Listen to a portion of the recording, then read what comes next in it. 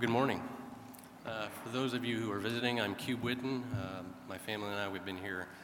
We just celebrated 3 years. We love Holland. We can't imagine worshiping anywhere else on the planet. We love it here at Holland Avenue. Well, let's pray.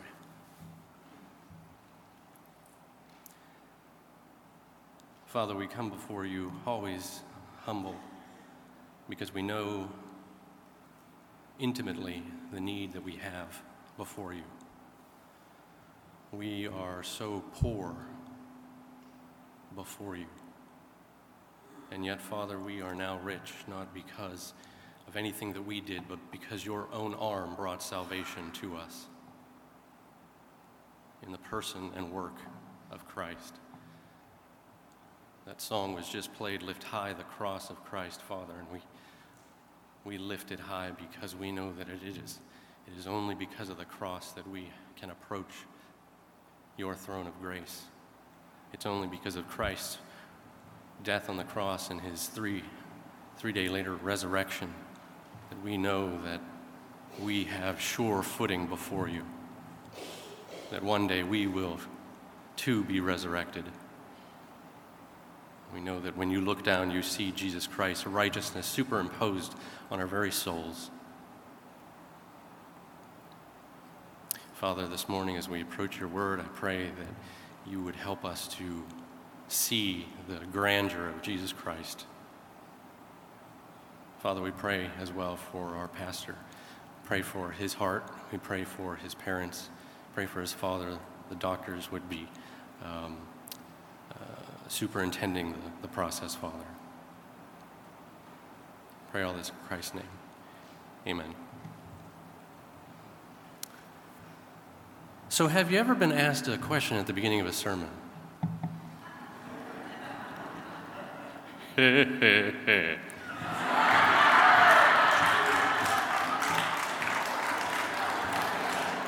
That's a twofer. I would make fun of Kevin, but he's just too cool, so. Yeah, I just didn't want to start the sermon without asking the question. It feels like we have to hear that intonation, or it's not a real sermon. We're going to be in 1 Timothy this morning. Paul, he tells Timothy why a pastor is worthy of double honor in this book. And it's a sermon that I feel free to preach because I have no skin in the game. I am not on staff. I am not a pastor here. And so I can preach this sermon without it looking like I'm self-serving. The book of 1 Timothy, it is a personal letter Paul is writing to his son in the faith. He first met this son, Timothy, who was a half Jewish, half Greek. He met him in Asia Minor, modern-day Turkey, on his second missionary journey. He saw something in this young lad, and he not only becomes a Christian as a result of Paul's ministry, but Paul sees something in him, and we don't even wonder why he sees something in this young man. It's because this young man was poured into by his mother and his grandmother, who were both Christians. But Paul sees this man as a potential pastor, a potential fellow worker for Christ. And so he takes him along on his missionary journey, and he shows him what a pastor is. In doing this, we know Paul is the apostle of the Gentiles, but very often when he would approach a city, where would he go?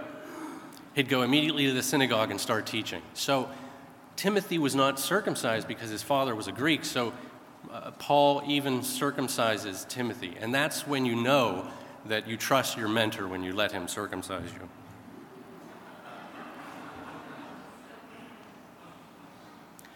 So Timothy is with Paul, even when Paul ministers at Ephesus. After his second missionary journey, he settles in Ephesus, and he preaches there. Paul preaches in Ephesus, if you didn't know that, for 3 years, a 3-year ministry. Can you imagine? The most eminent of the apostles, and he is in Ephesus preaching on a daily basis, and Timothy is there. He gets to see what a pastor looks like, how a congregation loves their pastor, and how gracious a pastor can be. Paul loved this church, and they loved him. We see when Paul is coming back, he concludes his third missionary journey. He's coming to Jerusalem. The Holy Spirit divinely revealed to him that he is going to suffer. He's going to be imprisoned, and affliction waits for him. And so we know that that wasn't the end of the story. He's eventually going to be released, but he didn't know that, and he thought this was the end of the road. He thought it was arrest, affliction, and death. And so he makes it such that on his way back from his third missionary journey, he can stop in one last time and say a parting message to this church at Ephesus. And so it's tearful. They're on this beach, they kneel, they pray, they weep, and it says they can't stop kissing Paul. This is more than a job. This is not a vocation. This is more than that. He intimately loves the churches. He gave of all that he was to these churches. Well, Paul's arrest for the first time, after he comes back to Jerusalem on his third missionary journey, Timothy is even with him then, stays by his side. Paul is released at the end of Acts chapter 28. We don't get the details because Acts obviously ends, but Paul travels and preaches again. Timothy settles back into Ephesus and becomes the head pastor. And this is where he receives the letter of 1 Timothy from Paul. Paul implores him, encourages him, and teaches him what he needs to do in this church because there's trouble, there's turmoil in Ephesus. Ephesus was an interesting city. It had one of the ancient wonders of one of the seven wonders of the ancient world. It had the Temple of Diana, or Artemis, as her Greek name is. It was beautiful. According to the ancient sources, it even had sculptures that were 500 years old by Phidias, just an amazing sculptor. It was the Myrtle Beach of idolatry. It was a very big touristy spot. So you would come to Ephesus as an idolater, and you would want to go and see in this temple. So you can see a lot of Asia Minor cities as well had idolatry, but this one all the more because of this temple. You can imagine how difficult it would be to be in a city that is rampant with idolatry. And then the Ephesian church, they had their own problems. They had evil pastors who were teaching bad doctrine. Can you imagine if on one Sunday someone got up and started spouting out falsehoods from the pulpit? It would be almost unbearable to the pastors that knew correct doctrine. And this is what it is to Paul. He hears about it, and he immediately writes to Timothy, and he says, you have to confront these men. The language is so pastoral. It's so gentle. This is how he tells Timothy to deal with the people in the church, even the people that are teaching falsehood. In chapter 5, verse 1, he says, do not sharply rebuke an older man, but rather appeal to him as a father, to the younger men as brothers, the older women as mothers, and the younger women as sisters in all purity. He doesn't say, these guys need to be silenced and we need to just run them out of the town on a rail. No, it's always gentleness, it's always humility, it's always graciousness. He wants Timothy to deal with them as Paul did in his own ministry.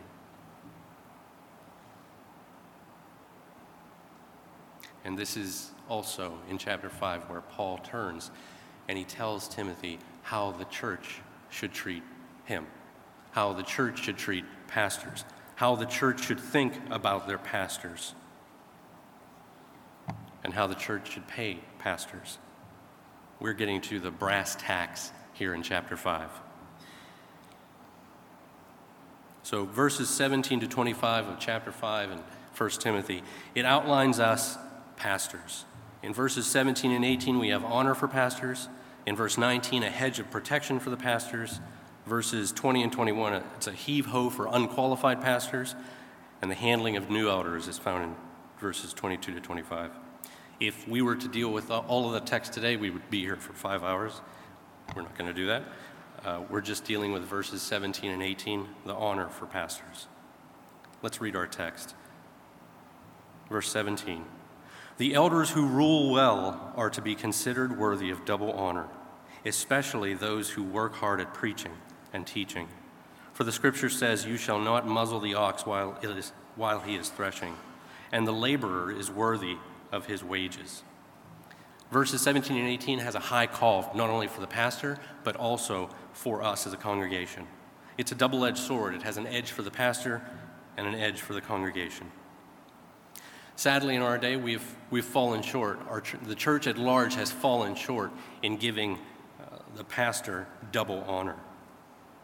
So this morning, we're going to see 3 reasons why we should give our pastors double honor. We must give them double honor because they rule well. We must give them double honor because they labor in the word.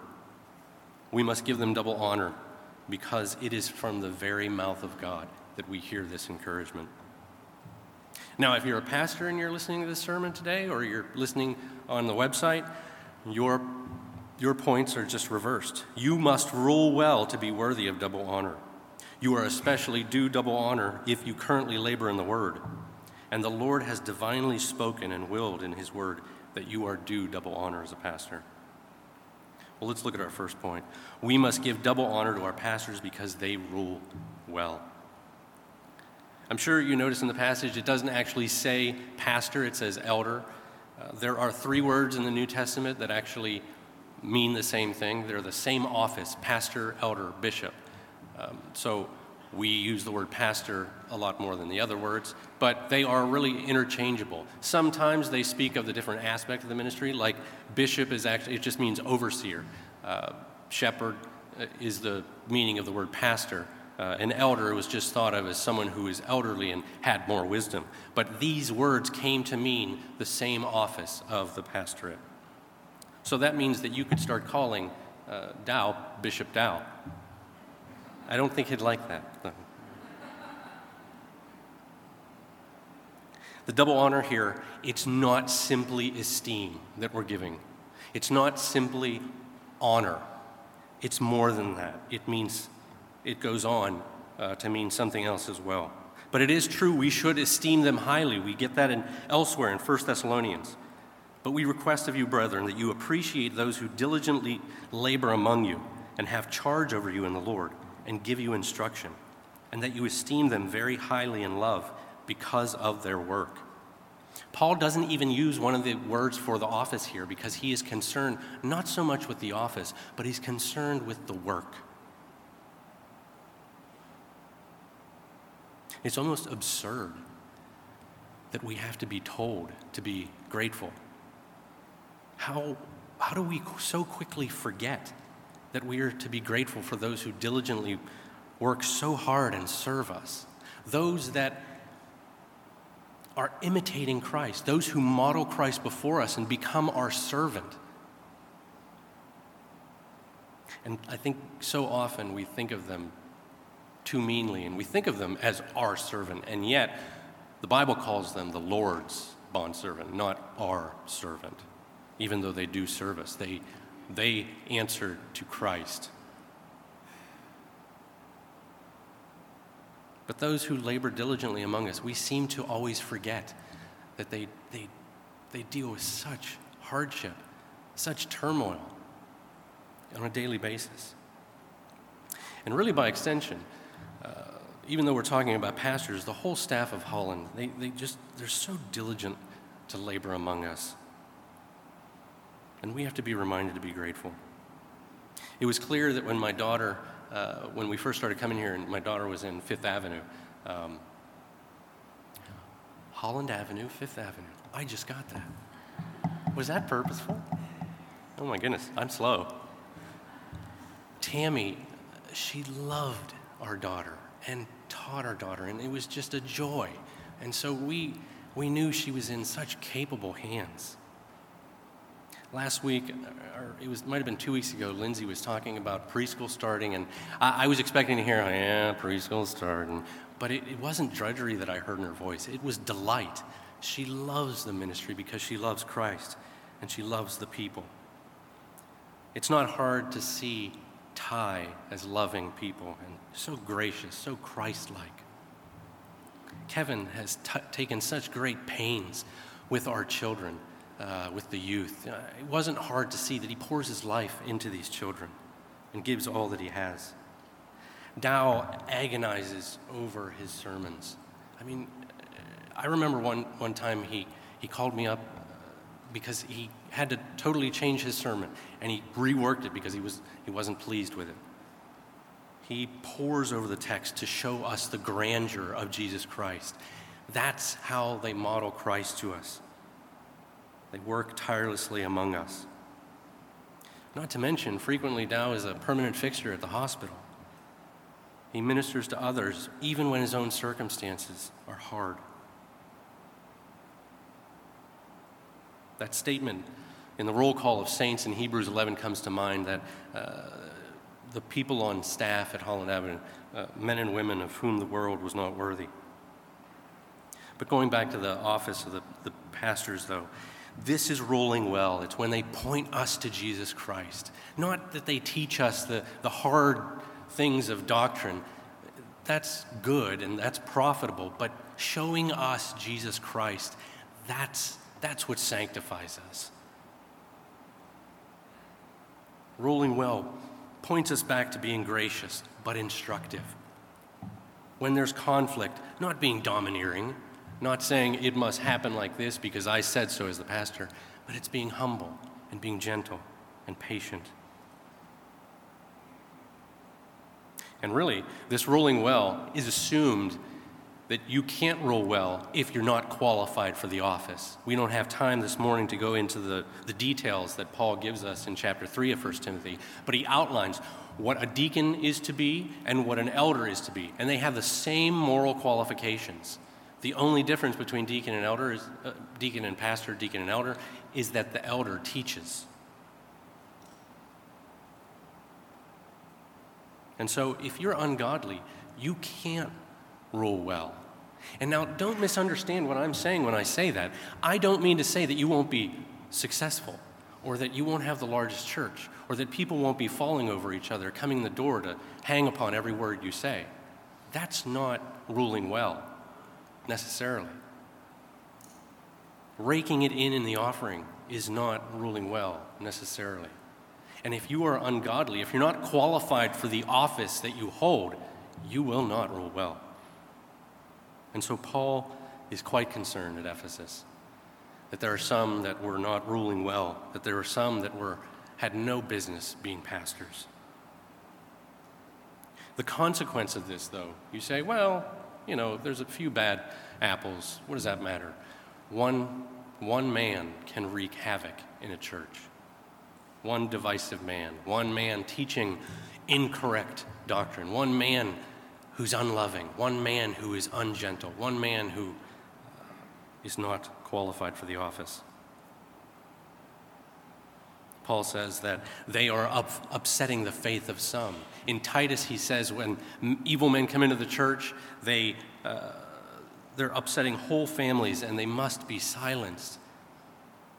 They're doing so much damage. Think about it. As a pastor, he has charge of our souls, our very souls, Scripture says. Nothing is more important than that. Okay, so why the double honor? Why not just honor? Why do we have to go overboard, it seems? What is this double honor?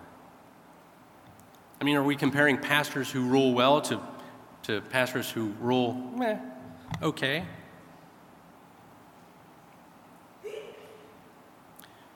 The comparison has its foundation in the beginning of the chapter. Look at 1 Timothy 5:3. Honor widows who are widows indeed. This may seem like an insignificant comparison, but it's not, because Paul is going to go on for the next 13 verses and talk about how we are to put widows on the list to take care of them. And so there was a system in place in Ephesus where if you were a widow, you would be put on a list to be taken care of. And he outlined who exactly is a widow indeed. And if you had a dependent widow, if the widow had family to take care of her, he said, don't put her on the list because the family can take care of her as they have means. And he said, if the widows are too young, why don't we just encourage them to get married because, they can still get married again and be taken care of. And so that wouldn't be a financial burden on the church. So when he says in verse 3, honor widows. We're talking about esteeming them, but primarily the expression of that is talking about financial. And so right after verse 16, look at verse 16. If any woman who is a believer and has dependent widows, she must assist them, and the church must not be burdened, so that it may assist those who are widows indeed. And then we have verse 17, where it says, give the pastor double honor.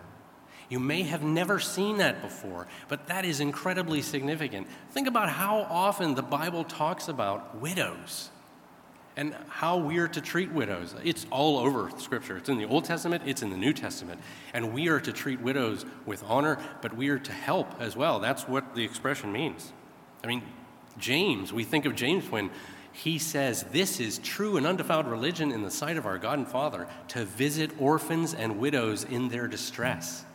He's talking about financially.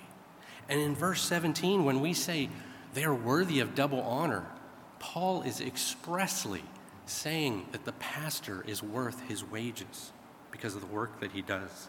And in fact, as much as you honor the widows, give the pastor double that. That's the comparison. This cannot be overstated. The reason I think Paul makes a distinction here by saying that pastors ruling well instead of just saying pastors is because I believe in Ephesus we had men who had no business being pastors. Well, we turn to the second point. We give double honor to our pastors because they labor in the word for us. Verse 17 again. The elders who rule well are to be considered worthy of double honor, especially those who work hard at preaching and teaching. So we have an additional distinction here. That yes, elders, pastors, bishops are to be given double honor, but especially those who have the occasion to teach, who are currently teaching. And so I don't believe we have a distinction here on, a pastor who only rules and a pastor who only teaches. I think there were other pastors and they just lacked occasion to be preaching. But think about this. Paul says they labor in the word. They labor in the word. I mean, how often have you sat in the pew and you're sitting there weeping, waiting for a word from the sermon because you need encouragement, because you need strength? How often have you sat there and gleaned it from our pastor? And don't think that just happens. You can't just get up here and shoot one from the hip. It doesn't work that way. It's laborious. It takes time. And you Sunday school teachers know that as well, that it takes time. Or if you've ever taught, it takes time to pore over the passage. It takes time to go to the Lord in prayer and say, Father, give me a word for the church. Help me to understand the scripture that I can teach. And this is what happens on a weekly basis. I mean, we tend to want to be entertained. We tend to want 2 points in a poem, but that's not what's going to sanctify us. What's going to sanctify us is the pastor digging deep into the Word, showing us the grandeur of Jesus Christ on the page of Scripture, pointing to Him, modeling Him with their lives. It's the Word that judges our thoughts and intentions. It's the Word, John 17 says, that sanctifies us, that makes us holy, that makes us more like Christ.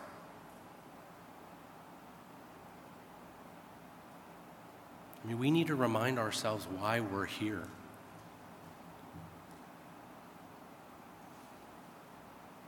We're here to minister. I mean, we're not here just to get a blessing. Yes, the pastor, he does give us encouragement, he does give us admonishment, but he gets up here, tells us what the word means so that the word energizes in your own heart so that you're able to use your gift to your brothers and sisters in Christ. It's for the equipping of the saints so that you can do your job, so that you can preach the gospel. Well, finally, we must give double honor to our pastors because it is from the very mouth of God that we hear it. Verse 18, for the scripture says, you shall not muzzle the ox while he is threshing, and the laborer is worthy of his wages. Just as an ox, they used to use the ox to step on the wheat and it would break the kernels from the chaff. You weren't to muzzle the ox in the Old Testament. You could you unmuzzle him so that he could actually eat while he's stomping.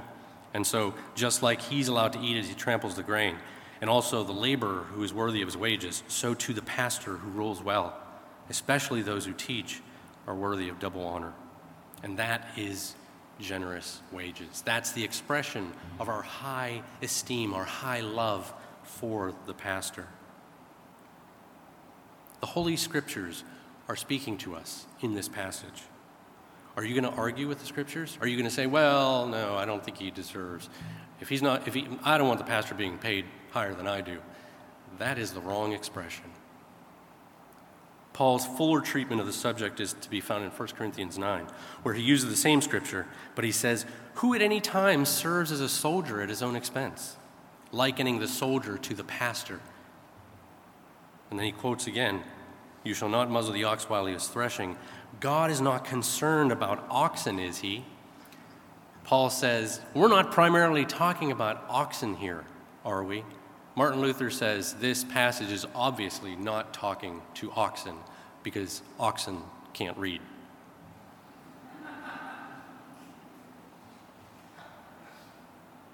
Paul goes on to say this in verse 11. If we sowed spiritual things in you, is it too much if we reap material things? And anyone who knows Paul, he was not trying to get a nest egg and retire in the Caribbean. He just wanted to live and pastor and get the things he needed. And very often he used his own tent-making skills not to be a burden to the church, even though it was obviously in Scripture, and he could have asked for it. So the first quote is from Deuteronomy, but the second quote, do you know where that's from? That's from Jesus Christ's mouth himself in verse 7 of Luke chapter 10. When he sent out the 70, he said, the laborer is worthy of his wages. And that's what Paul is quoting now. Paul is quoting Jesus Christ's own words for the authority to give the pastor double honor. And so we have, in this short verse, we have a scripture from Deuteronomy that carries the authority. We have a scripture from Jesus Christ's own mouth.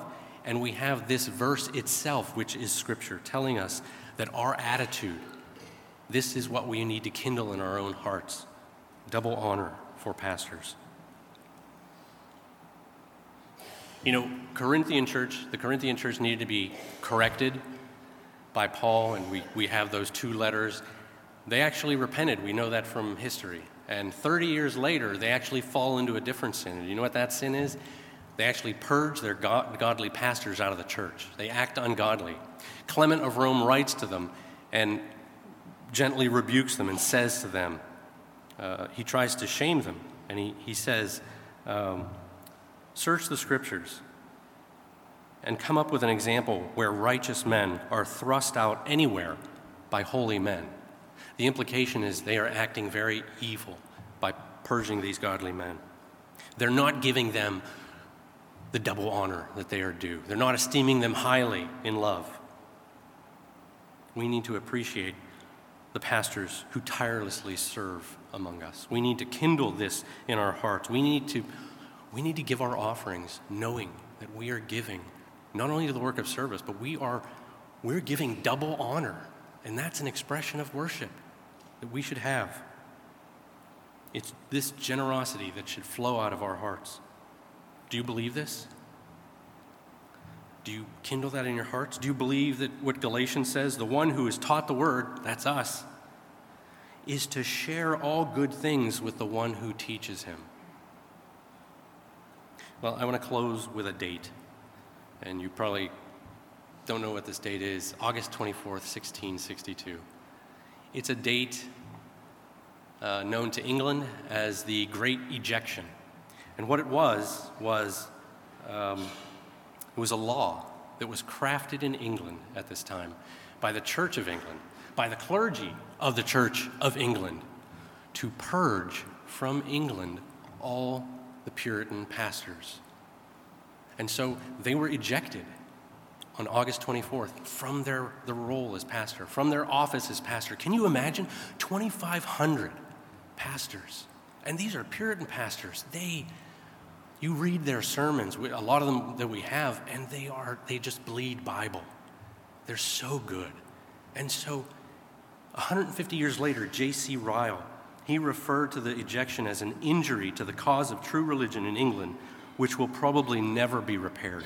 He was still seeing the effects of what had happened 150 years previous. 2,500 churches, just like that, lost their pastor. What do you think that did to all the families of those 2,500 churches? Could you imagine if that happened in South Carolina? Well, there's a book of sermons that are the Puritan sermons leading up to this and what they preached to their people before they left. And they're just so heartfelt. They just loved their congregation. And they weren't bitter, but they agonized because they had to leave. You can hear the love in their sermons. They loved Christ. They loved their people.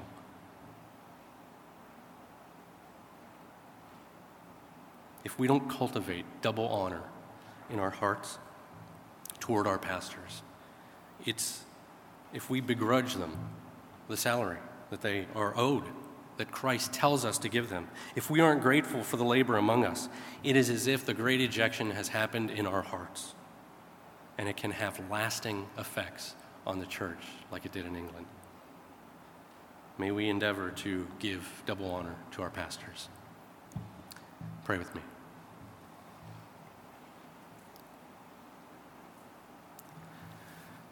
Father, I pray that we would have generous hearts, that this scripture would come to mind when we want to worship you each and every week in the giving of our offerings. Father, I pray that we would be cheerful givers, that we would love to give. And Father, that it is an expression of the double honor that we want to give to support our pastors, that they are worthy of their wages.